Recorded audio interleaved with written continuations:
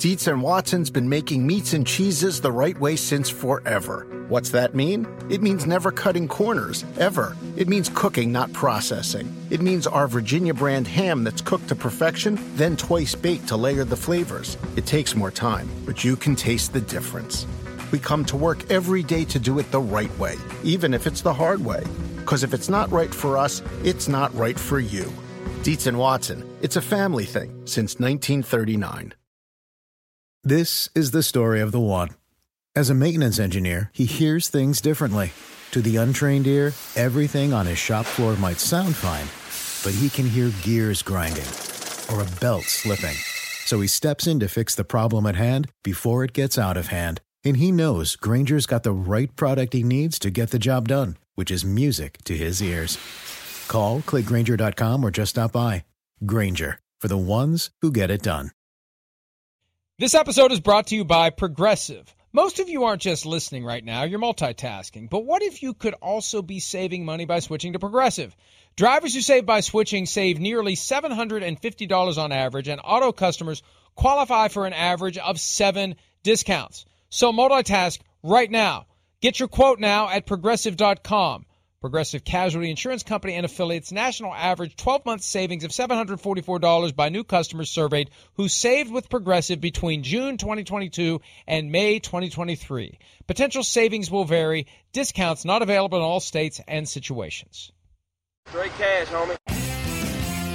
Would you please break a damn story? He took it out. Oh, for you. August 11, PFT Live Hiatus Edition, Chris Sims Unbuttoned Podcast as well. Joint production. A lot of joints being produced over the last 7 weeks while we haven't had the program. We'll be back in 5 days, though. You gotta go back to detox. It's been 7 weeks of retox. You're gonna have 7 weeks of detox now? Well, I think with like 7 weeks of retox, I'm ready for a detox. It's like getting to that point, where you're like, man, it's like not even that fun anymore. It'd be good to take a break and detox some of that out of here. But I am looking forward to getting back to work, no doubt. I really am. I miss our show. I miss diving into some of these subjects. And the NFL is rolling right now. There's plenty to talk about.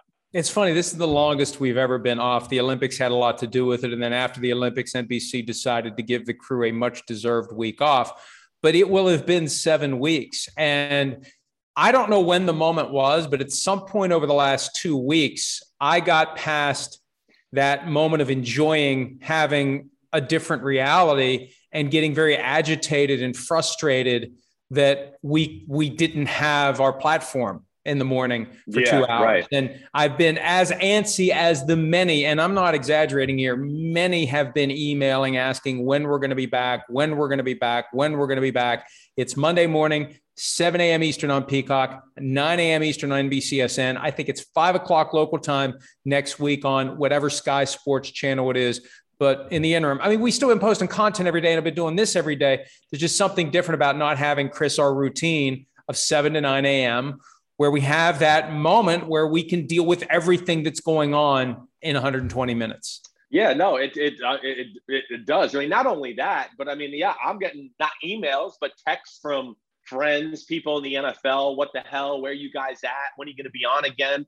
Our job too, it leads me to more information. That's where I miss sometimes. We might talk about a subject for 20 minutes on the show one day. Then, later that morning or early in the afternoon, somebody from that team or some team that has knowledge of what we were talking about, they reach out. Hey, I saw you talking about this today. You guys should have talked about this, or, hey, did you know that? And I miss that aspect right now too, with being off air, kind of like losing my, little like angels on my shoulder of information I get from time to time. Or devils, as the case may be, but I do enough of that. But again, we'll be back at it bright and early Monday morning, 7 a.m. Eastern. See you on Peacock. Until then, some of the big news over the past few days. Chris and I did this last Wednesday. On Friday, out of the blue, came the development of Josh Allen signing his extension, an 8-year total contract, 6-year extension on top of the 2 years he had left. $43 million per year in new money, puts him $2 million per year behind Patrick Mahomes. I got all the details, broke it all down. It felt like a compromise between Dak Prescott and Patrick Mahomes. It's better than the Mahomes deal. Not as good as Prescott because Prescott is free in 4 years, but no team is going to give a guy who's got 2 years left a 4-year contract because it's only a 2-year extension. So this just felt like a good middle ground, pays him a ton of money, great cash flow the first 4 years, great for the Bills because they knew what they had. You know, I've saw people say, oh, he had one good year. Yeah, but it was last year, and it was when they built the offense around him, and they knew what they had. He finally arrived, and it would have been stupid for them to wait because the price was only going to go up if they delayed it until next year, Chris. Yeah, no doubt about it. I mean, he's got, and I'm pulling up just something here stats-wise too, just to talk about it. Well, for something you said, but the guy's a superstar talent. We know that. Yeah, it was a little rough around the edges the first few years. Okay, it still was exciting and jaw-dropping, you know. And to your point, where like all those haters out there on Josh Allen go, well, it's only 1 year. No, it's not only 1 year. That's wrong. It's a wrong assessment. They went to the playoffs the year before. Maybe they didn't go and he didn't play the way you, hater of Josh Allen, wanted him to play. But nonetheless, they went, and it was behind his skill set. It might have not been like last year where he was throwing lasers every play all over. Yeah, they used his running aspect of his skill set a little bit more 2 years ago. But again, like I hate when people say that because 2 years ago, still, I mean, we're talking about, what was that, the 2020 season, right? I mean, 2019 season. Yes. It's 599 yards rushing. It was still over 3,000 yards passing, 58% completion percent, 20 touchdowns, 9 interceptions. Like people act like they stumbled into the playoffs miraculously with Josh Allen just being careless and stupid. And that's where it's stupid. And the big point, Mike, I'm sorry, because we don't talk a lot. I'm talking too much here. Like you said it. They know what they have. They love him. I was there 2 years ago. You could tell, like you've always heard me say, everybody's bought in, and he does everything and continues to, you know, trend in an upward trajectory to where I think it was a no-brainer to get him signed for the future. And that's really the key. And that's the litmus test that every team that has one of these young quarterbacks has to give itself. What do we think of this guy? Are we sold? The cautionary tale obviously being Carson Wentz and Jared Goff. And that spins this toward Lamar Jackson and Baker Mayfield. And let's start with Mayfield. Yeah. Because I don't think the Browns are as sold on Mayfield as the Bills are on Josh Allen. And I think they may be inclined to wait a year. Yeah, I mean, I can understand them not being sold to that aspect.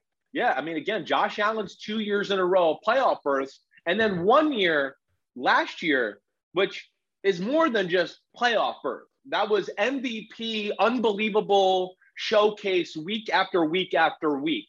We haven't seen Baker Mayfield hit that point yet. We're seeing Baker Mayfield get close to some of that at the end of last year, even what we saw in the playoff game and all of that. But I think at a baseline, yeah, he hasn't won as much as Josh Allen. I don't think he's quite instilled the confidence in the team and his great abilities like Josh Allen has. And then at the very least, and at just base level, I mean, I think you agree with this, and I really think Baker Mayfield's really damn good.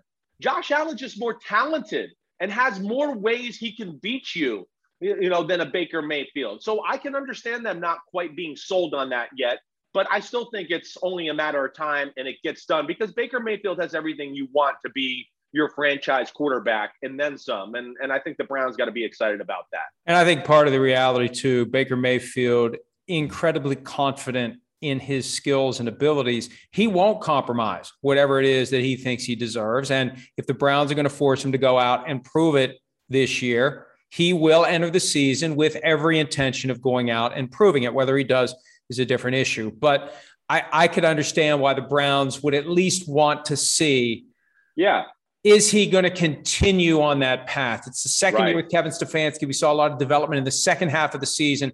2019 was disappointing. What are we going to see out of him this year? And if it does make it more expensive come 2022, then so be it. At least you'll find yourself in a position where you're giving away a first-round pick to offload the guy's contract. Right, that's right. I think at the end of the day, like what's worst case scenarios, okay, he does awesome, and we got to pay him top of the market quarterback money.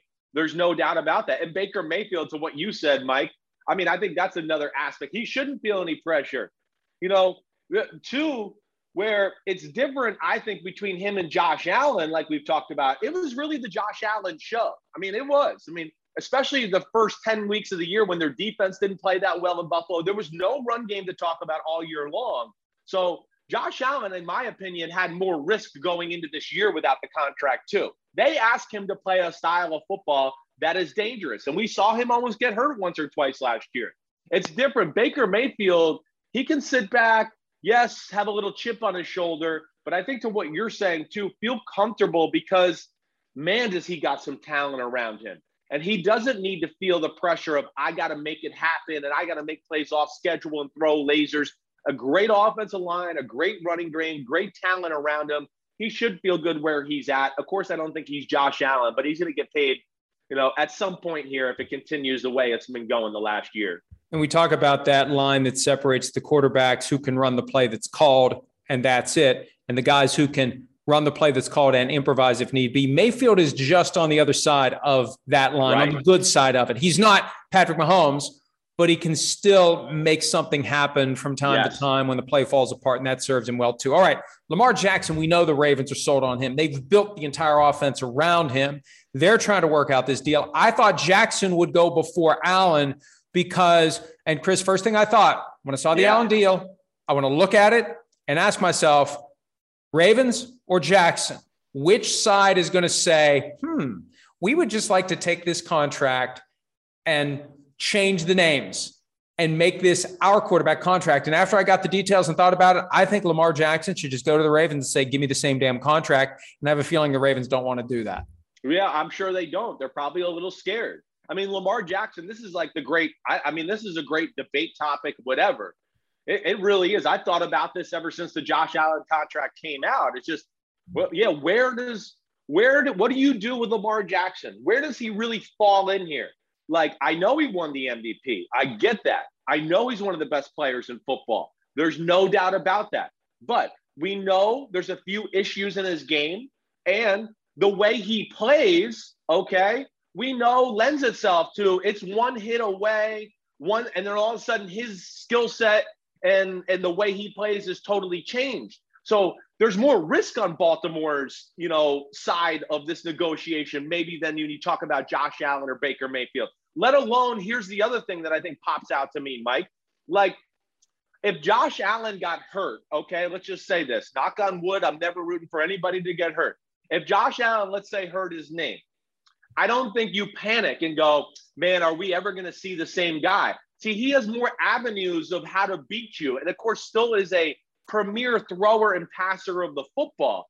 To me, what I would be scared about if I'm the Ravens is that aspect of like, hey, Lamar's getting better as a thrower, but we still know that's something that has to continue to grow and their offense has to grow and all those type of things. If he did get hurt and that happened to him, what will he be like? And I think that's where, if I'm a Ravens negotiator in the front office, that's the part I'm trying to figure out how to balance in these negotiations and figure out the right number.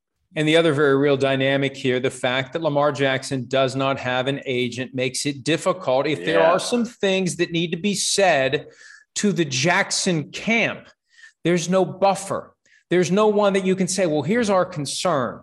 We need Lamar to develop as a passer. We need him to do this. He's got some flaws here that and you're saying it directly to Lamar Jackson. The one sense I've gotten, Chris, over the course of the months I've been paying attention to these negotiations, I really do feel like the Ravens are walking on eggshells with Jackson. They don't want to say anything, do anything to piss him off in these negotiations. I would imagine so. I mean, first off, they love him. I do think there's a real, genuine like and love of the player. And then they also know how popular he is in the locker room. Like, they don't want to do him wrong or make it look too business oriented to where they got over on him or anything like that. Lamar he's got a special charisma about him and the team loves him. We see other teams love him as soon as the game's over. So I think that's where they got to be walking on eggshells. One, they want to do right by their team and the player and the rest of the players in the locker room. But two, also understanding, like, we've never seen a quarterback really constantly, consistently play this way. This is new to the NFL to go, wait, quarterback who's as good as any running back in football. We know running backs have a short shelf life, all those type of things, and injury can change all of it. And now we're talking second contract, 40-something million a year type money. This is uncharted waters as far as quarterback team negotiations go.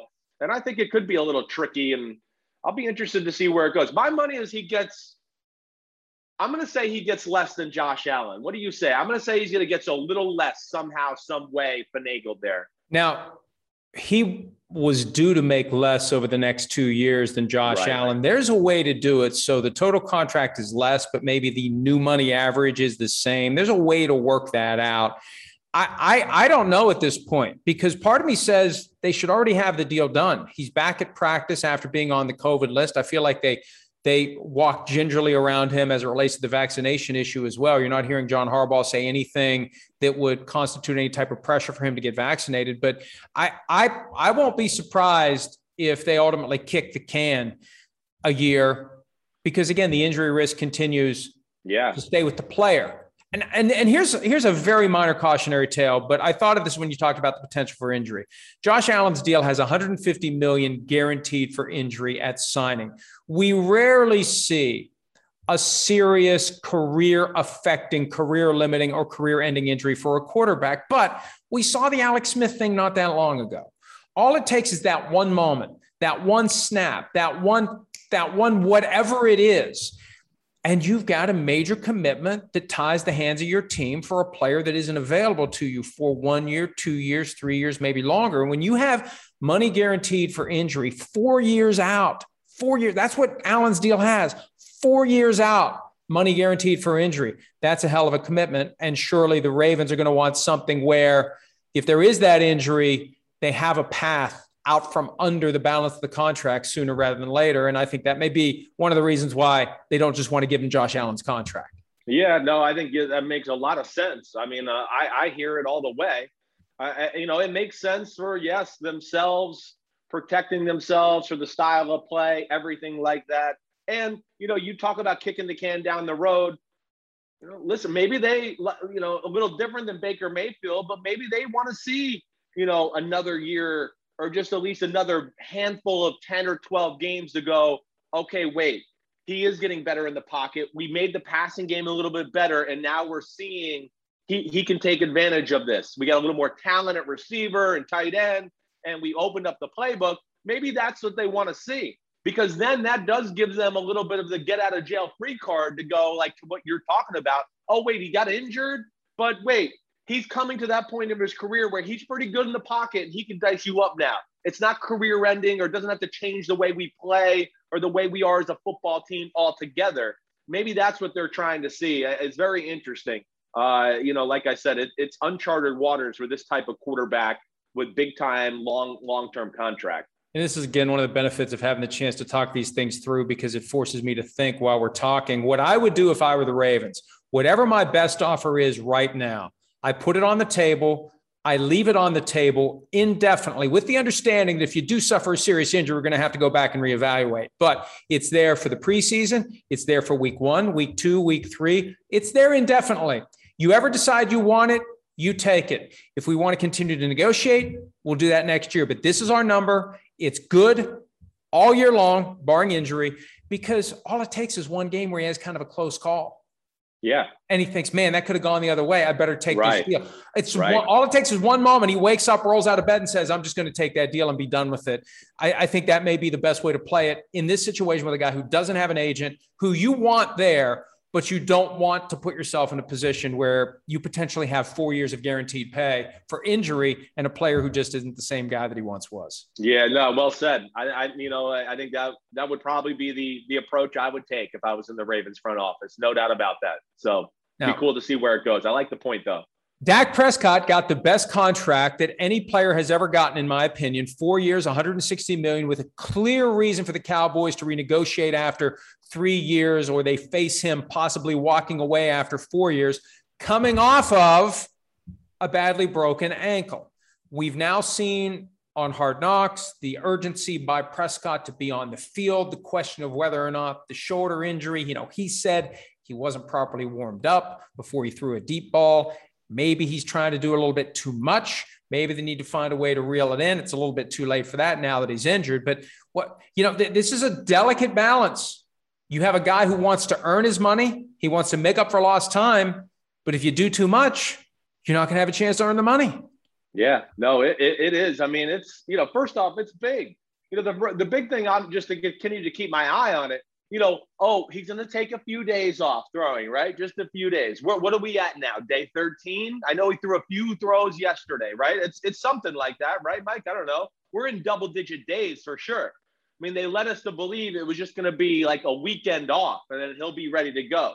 Yeah, I mean, I think there's a lot of things here that add to the circumstances. One, the first thing I just say is, man, they need him healthy. I mean, yeah, their defense will be better and all that, but their team is based around him and that passing attack. So these reps that he's missing right now and not getting his body all in shape and order and everything like that, it does worry me a little bit. But I still go back to what I said to you last week, Mike. Like, this is a weird injury. This is weird. I have never heard of it with a quarterback pulling a lat muscle. And how you also know it's weird is that they're talking to the Yankees and Rangers about it because it's not a quarterback injury. Yeah, a pitcher might get it because he's pitching off the mound and doing like that and throwing the ball. That's not what a quarterback does. You should never really have that stress on your lat. So I still think it's very odd. I would be a little concerned here now that we're going this far into it.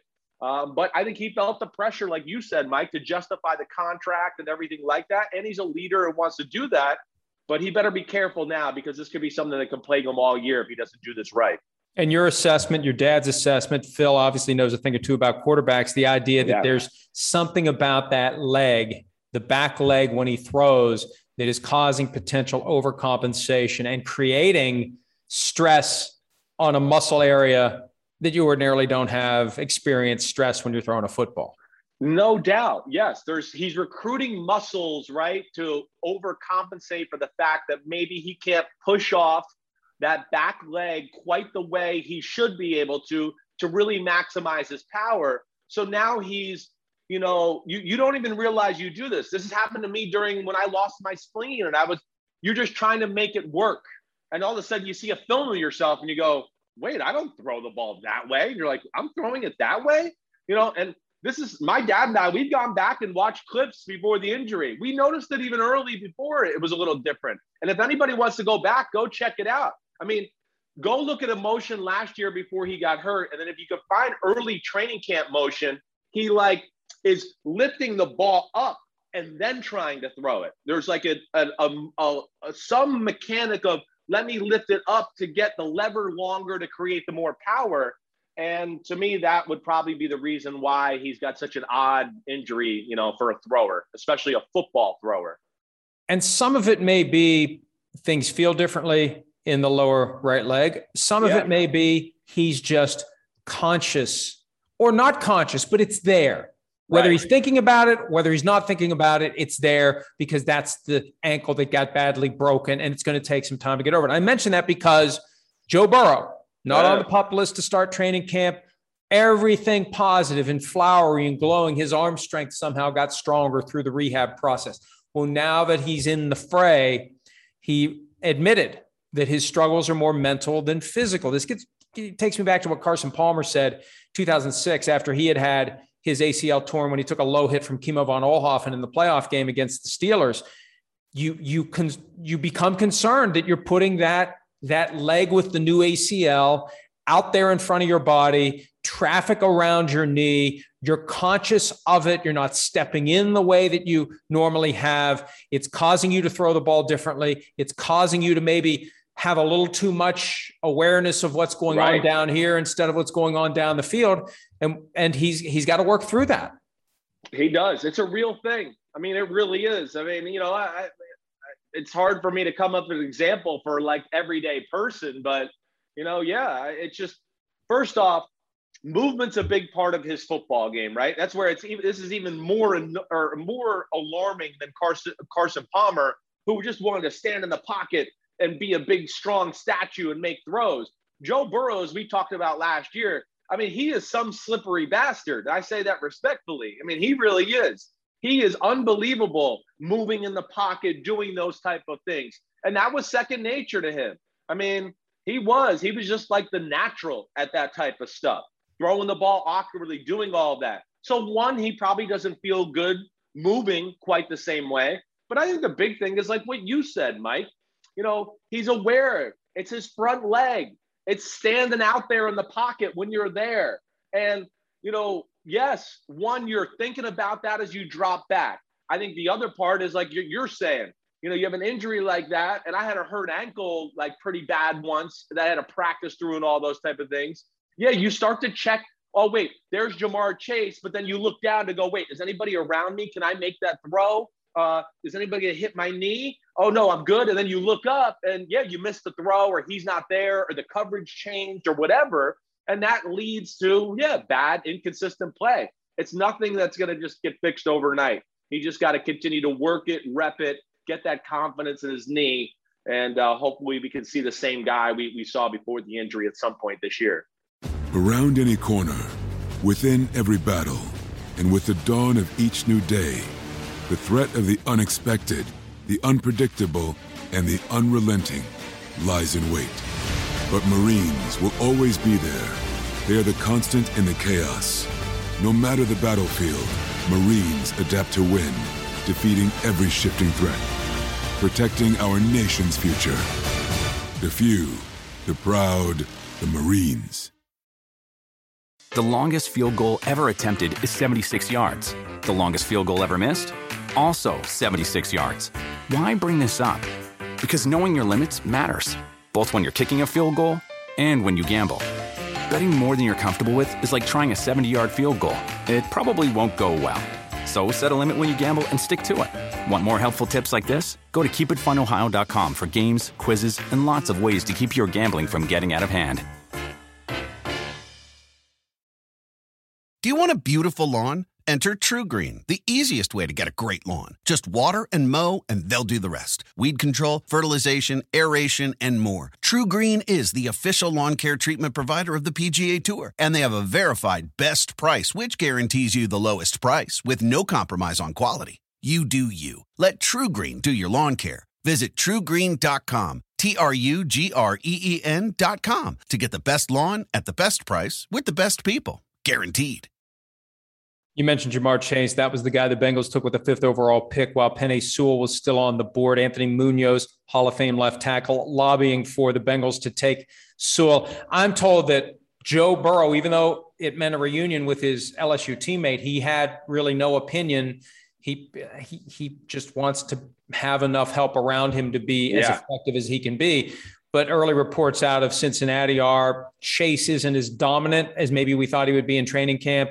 He said recently Rome wasn't built in a day, and it's too early to write a guy off. But we had expected this guy was going to have kind of a Randy Moss impact from the moment he walked onto an NFL practice field, and it hasn't happened yet. No, it hasn't. I'm not going to panic yet. I'm not. There's two things that I think jump out to me to where I just go, all right, yeah, it's not, great reports out of Cincinnati yet. But I think the first thing I would go is, hey, he didn't play football last year. For as sick of an athlete as he is, and I know he ran 4.3 at his pro day and all those type of things, it's still a year without the game. And I don't care who you are.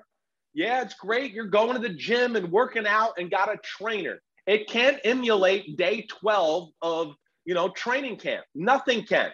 And if you've taken a full year off from that completely, I think there's maybe a little bit of endurance, explosive factor that's probably an issue right now because he's got camp legs.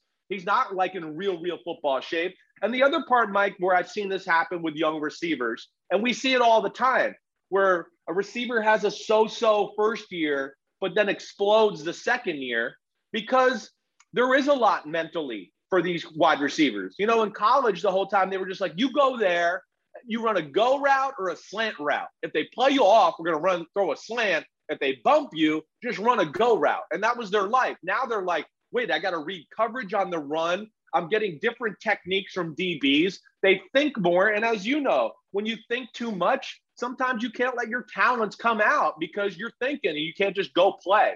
So I'm not going to panic yet. I want to see him in some games first. And that's one thing Zach Taylor, the coach of the Bengals, said. They have deliberately been using press coverage, getting in the faces of the receivers, not letting them run free. They're going to have to deal with that at some point. may as well deal with it from the get-go and learn how to counter the moves that are made when you do have a guy on the line of scrimmage who's keeping you from doing what you're trying to do. That's one of the great skills, underrated skills of a great receiver.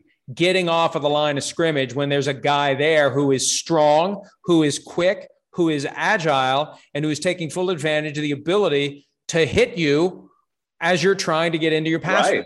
Right. I mean, and yeah, again, he didn't see that for a full year. So not only did he not see it, even if he played college football last year, none of those college guys are as good at the line of scrimmage with their techniques as they are in the NFL when you're going to NFL school every day and not going to like real school. So it's a game changer that way. It definitely is. And, the other thing, I'm not going to panic quite yet because of some of the things you said. And we watched college football. We watched 2 years ago. He got played this way by Patrick Surtain. And he got played this way by A.J. Terrell for the Falcons and Clemson and C.J. Henderson from Florida. And he tore everybody up.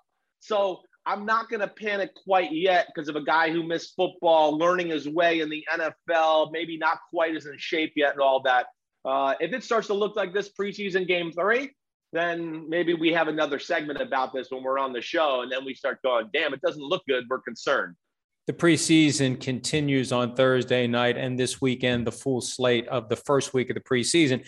Meanwhile, there are several players who are in their camps but not practicing with the team. This is the new dynamic, Chris, and I've talked about this before. I just want to set the stage. The CBA, as revised in 2020, has made it much harder for players to hold out. It's a $50,000 per day fine. If you're not operating under your rookie contract, that money must be collected. It cannot be waived. People say, well, how do they do that? They just take it out of their game checks. It's gone. You're never going to see it. So teams are allowing guys who otherwise would have held out in past years and had those fines eventually waived. They show up, they work out on their own. They are involved in meetings and whatnot, but they're not practicing with the team. They're not putting themselves in harm's way until they get their contract. And the problem is it gives the players leverage. They're withholding services, even though they're there, whether it's TJ Watt in Pittsburgh, Dwayne Brown, and Jamal Adams in Seattle.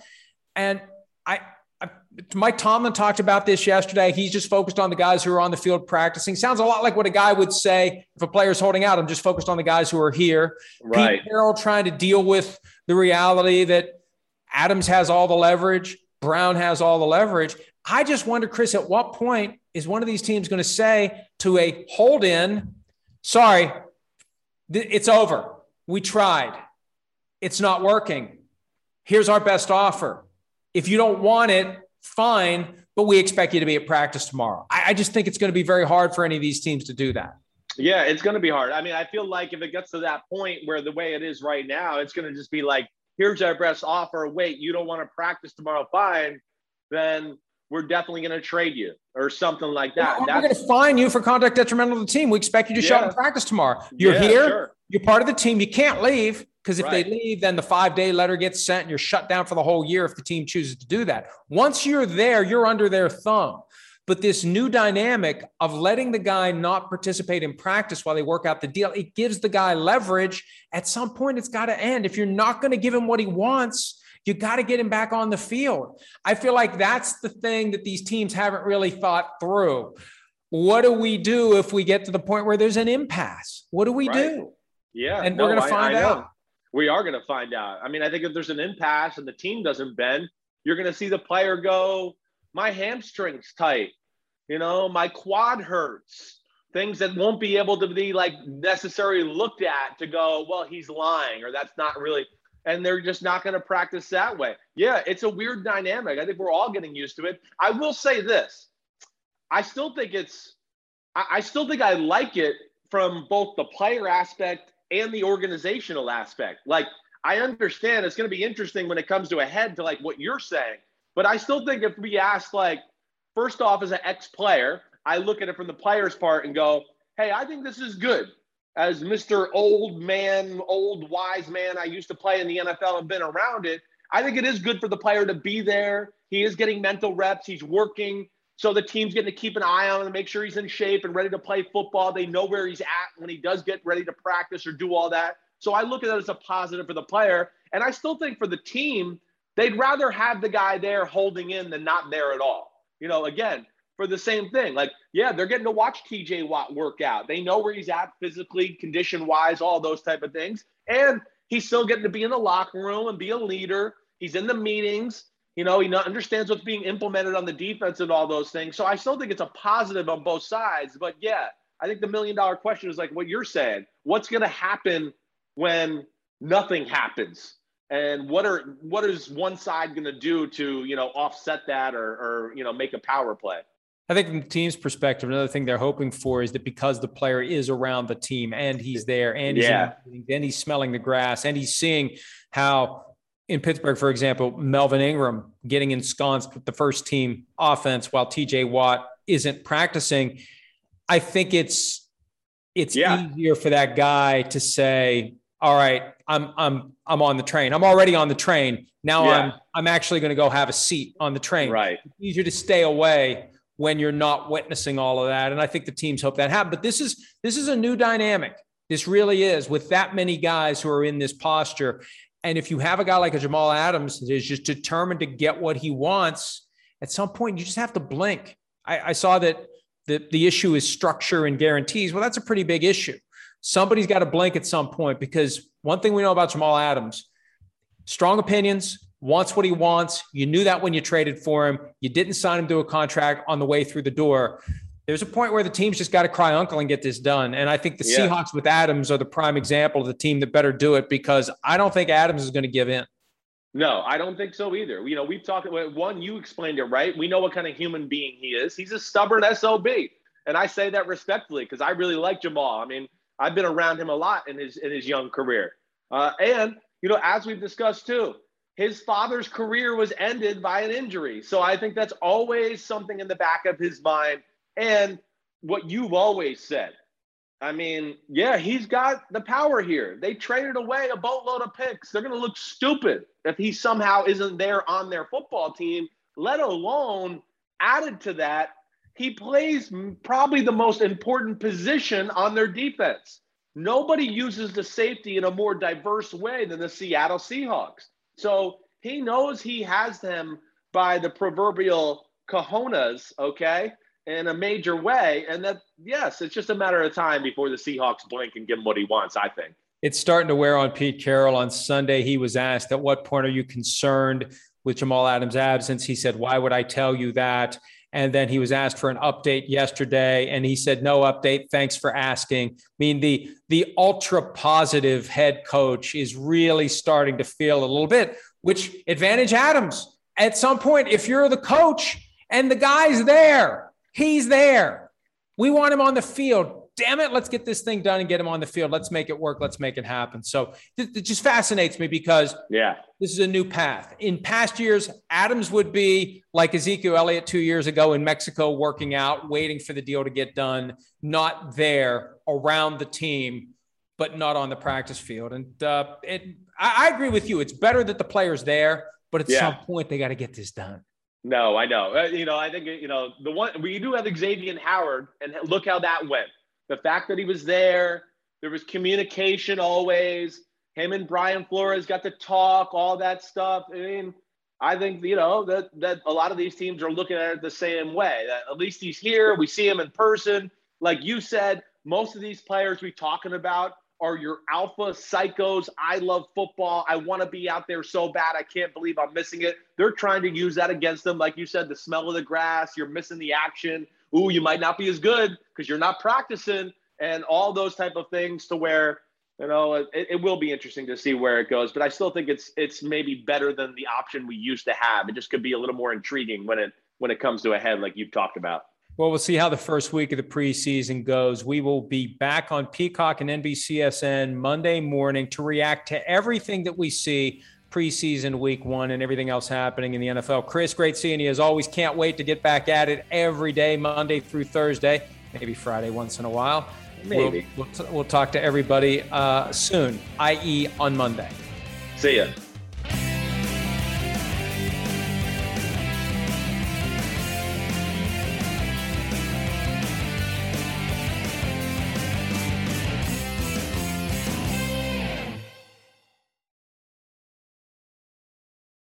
The longest field goal ever attempted is 76 yards. The longest field goal ever missed?